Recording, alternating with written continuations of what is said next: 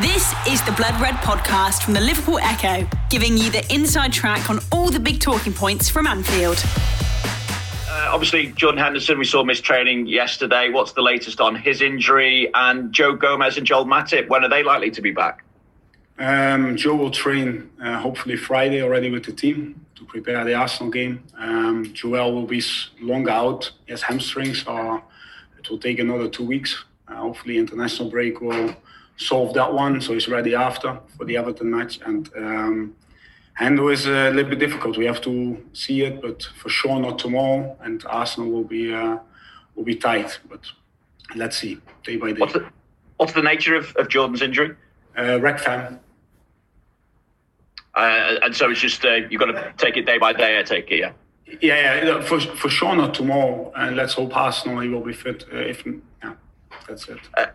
Obviously, it looks like Thiago settled in very quickly the way he was passing the ball in the second half against Chelsea. But is this the opportunity now to give him his first start and Diogo Jota his first start? Or do you wait till Arsenal? No, yeah. Let's start with Thiago. Good teams need good players. And we're really happy that he's with us because this team, especially this team, deserves a player like him because he will make sure that we keep evolving. Teams adapt.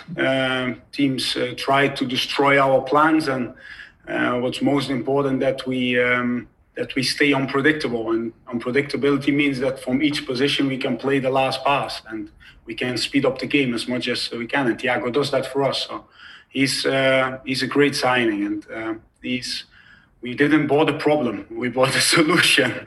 So that's one.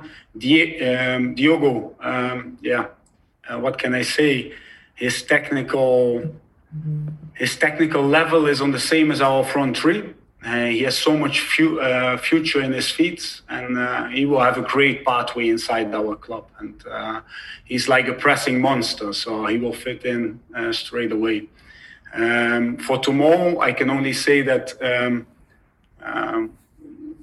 the good thing over the last years was this group created a mentality, the whole team, to see each next game as a final. And we're the team who will represent us. It will be a good team. It will be a strong team.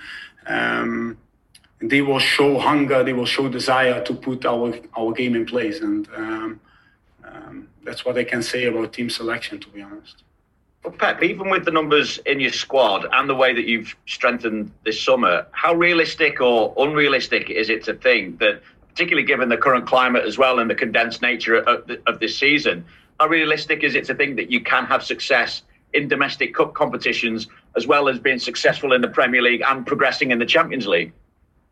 We want to attack each competition. But that's what I just said. In football, you cannot think far ahead, especially not this season, because it will be game after game after game. It will be each 3 days we will play until January. So it will be a Christmas period from now on. And luckily, we had a good preseason, so we're prepared for that. But what I already said, this team has the mentality to just focus on the next game. And that's what we do. And we concentrate to play against Lincoln. And a club with a great journey so far, especially the last 4 years with 2 promotions. A team who's top of the league at this moment. A manager with lots of experience, even in the Premier League as assistant. And now we really look forward to this game. And again, we want to attack this competition, and as each game what's in front of us, but we have to do the right things in the right moments. So. And just finally for me, Pep, Frank Lampard said that he thinks it's important that the Premier League as a collective looks at supporting the EFL, the leagues below, and grassroots football. What are your thoughts, particularly given stadiums will be closed to fans for longer now?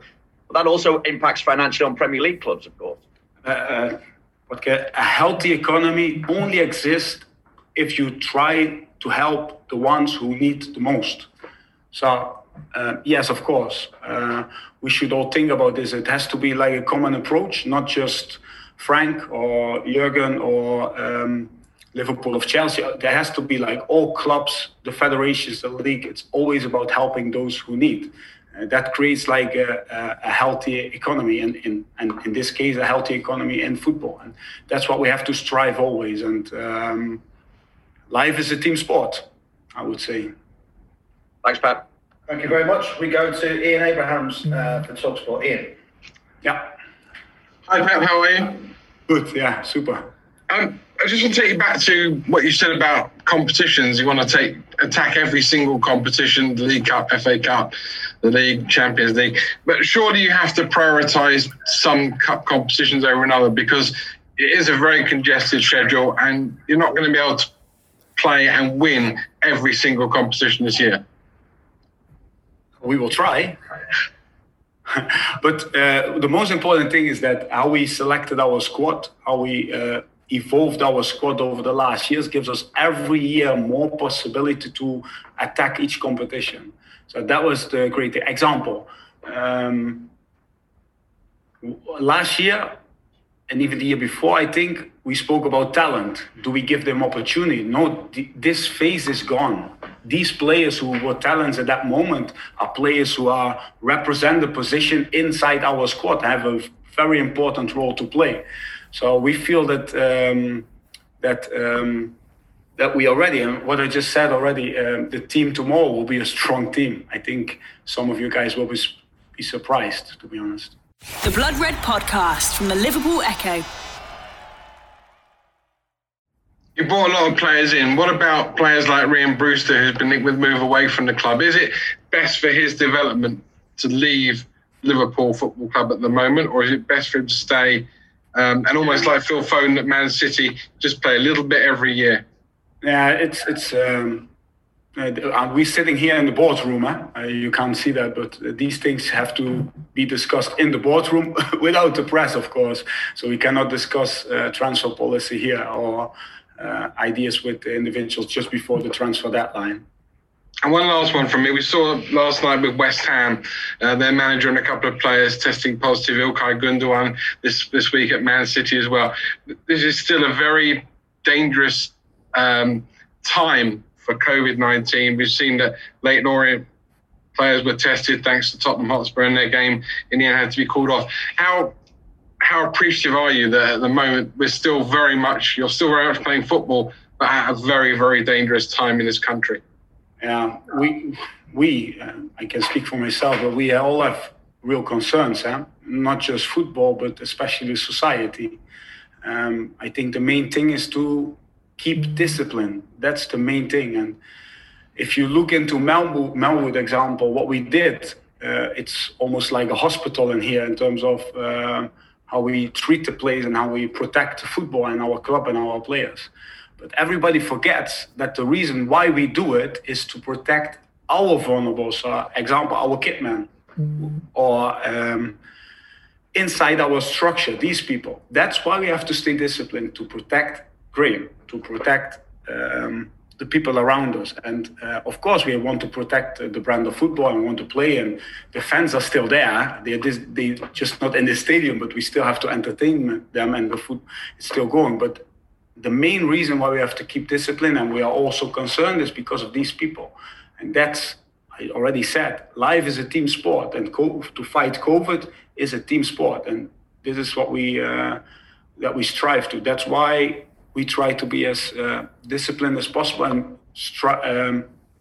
create a safe and secure environment, even in this game. That's why we said we want to help you guys by testing, because testing is very, very important.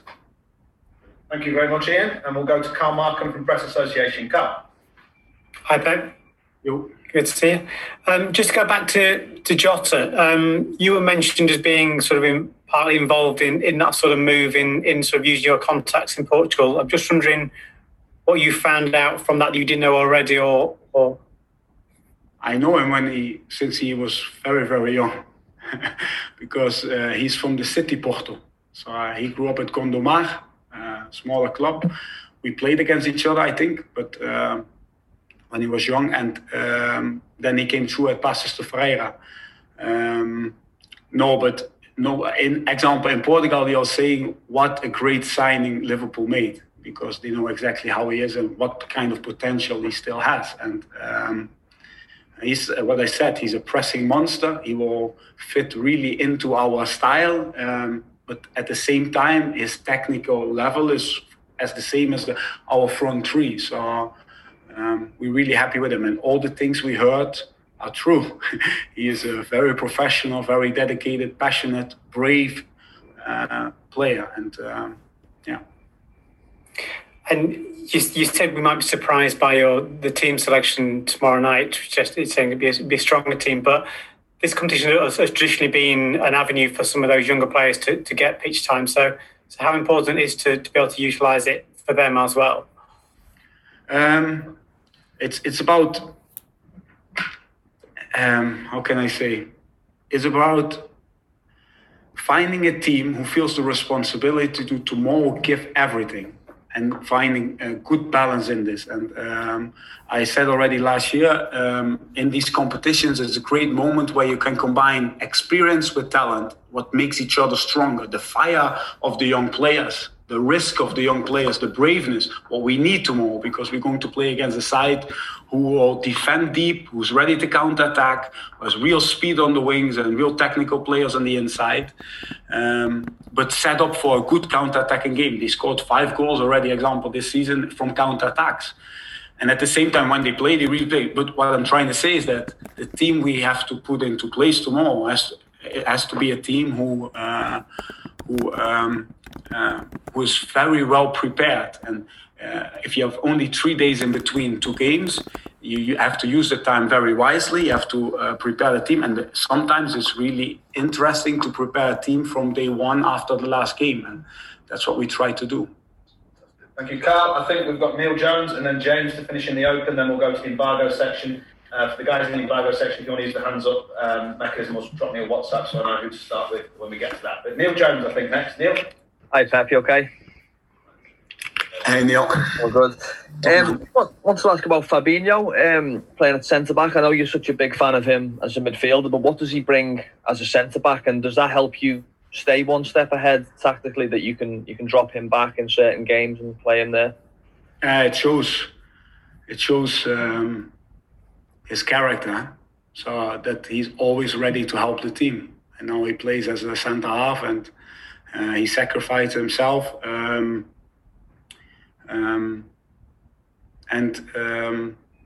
If you saw the difference between the Leeds game and the Chelsea game, I think it's also a big compliment, the last game against Chelsea, of our last line. The way we defended with our last line, their behavior, their braveness about defending, how we always controlled the movements of Timo going in behind, and how we stopped counter-attacks. I always say avoiding goals takes 22 feet and 2 gloves.